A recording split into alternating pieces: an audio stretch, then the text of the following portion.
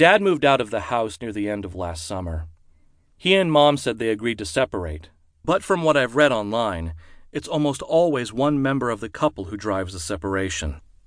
This was Dad's idea, I was sure. He'd been cranky for, a year, always barking at Mom and me and my little sister Ella. He started finding ways to stay out of the house, going to happy hour after work or going to Twins games with friends without even stopping home. He started taking weekend trips alone. Or maybe he wasn't alone. He might already have been seeing this woman, Meg.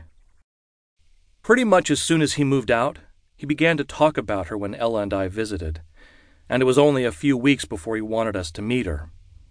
She came over to his apartment and made us all a spaghetti dinner.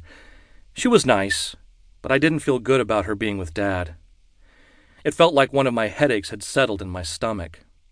Dad wanted us to like her so bad, but all I could do was think about Mom and how she'd been dropped for this lady. Mom didn't date anyone. We spent a lot of time together, me and her and Ella. All of a sudden, we were the ones going to Twins games, taking bike rides, seeing free concerts at the lake, and finding all kinds of other stuff to do together. I guess we needed things to talk about and think about that weren't the divorce. Or maybe Mom just wanted us to be happy. I started to think of her as a victim, like the divorce had happened to her, not with her. Then she brought Tahir home. This was a day in March. When I got home from school, he was sitting on the couch, talking with Ella. She was in middle school and got home about 20 minutes before me. Tahir had given her a really nice catcher's mitt, which she needed because her old one was too small, and she was planning to try out for the high school team. Ella was a really great catcher, and I knew she'd at least make JV. But she looked really uncomfortable sitting there with that mitt and Tahir smiling all goofy. When I got my boots off and hung up my jacket and scarf, Mom introduced us. "Chase, I want you to meet Tahir." As we shook hands, I watched to see if he'd flinch when he saw my jaw, but he didn't so much as glance at it. He just smiled with that goofy expression. He had a gift for me, too. An owner's manual for Supermarine Spitfires, the legendary fighter planes used by the British during World War II. Since I'm a World War II nut and an aspiring engineer, my heart may have fluttered a little at that moment. But only for a moment, because I slowly realized that Mom was introducing me to her boyfriend. I got that headache in my stomach feeling. Tahir made dinner for us that night. It must be written down in some divorced parent's guidebook. When introducing your kids to a new boyfriend or girlfriend, have the new partner cook dinner.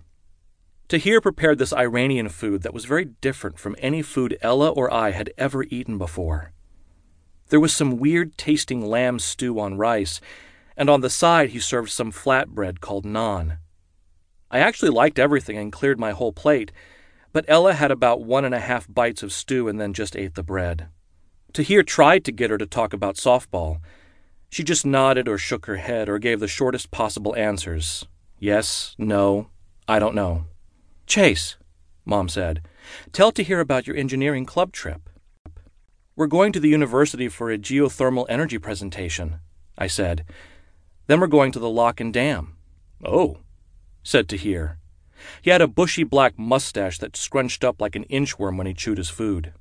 "Yep," I said. "Tell him about it," Mom said. "What do you want to know?" I said. "This professor is going to give a presentation, and then we go to St. Anthony Falls. That's about it." "Sounds amazing," Tahir said. Somehow I'd never thought of the trip as amazing. "Yeah," I said. "They're going to learn the history of the area and all about the Army Corps of Engineers," she said to Tahir. "Oh," he said, sitting up straighter. "That sounds amazing." "I need to do homework," I said. "Can I be excused?" Mom looked a little deflated, but she let me go. "Me too?"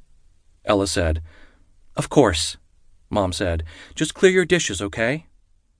We brought our dishes to the dishwasher and got out of there as fast as we could. When I took a last glance at Mom and Tahir, their expressions were changing quickly. The frustration about us kids left their eyes, like they were pleased to suddenly find themselves alone together. That was a lot to think about, but I forgot all about them in about 10 seconds once I started reading my new vintage owner's manual.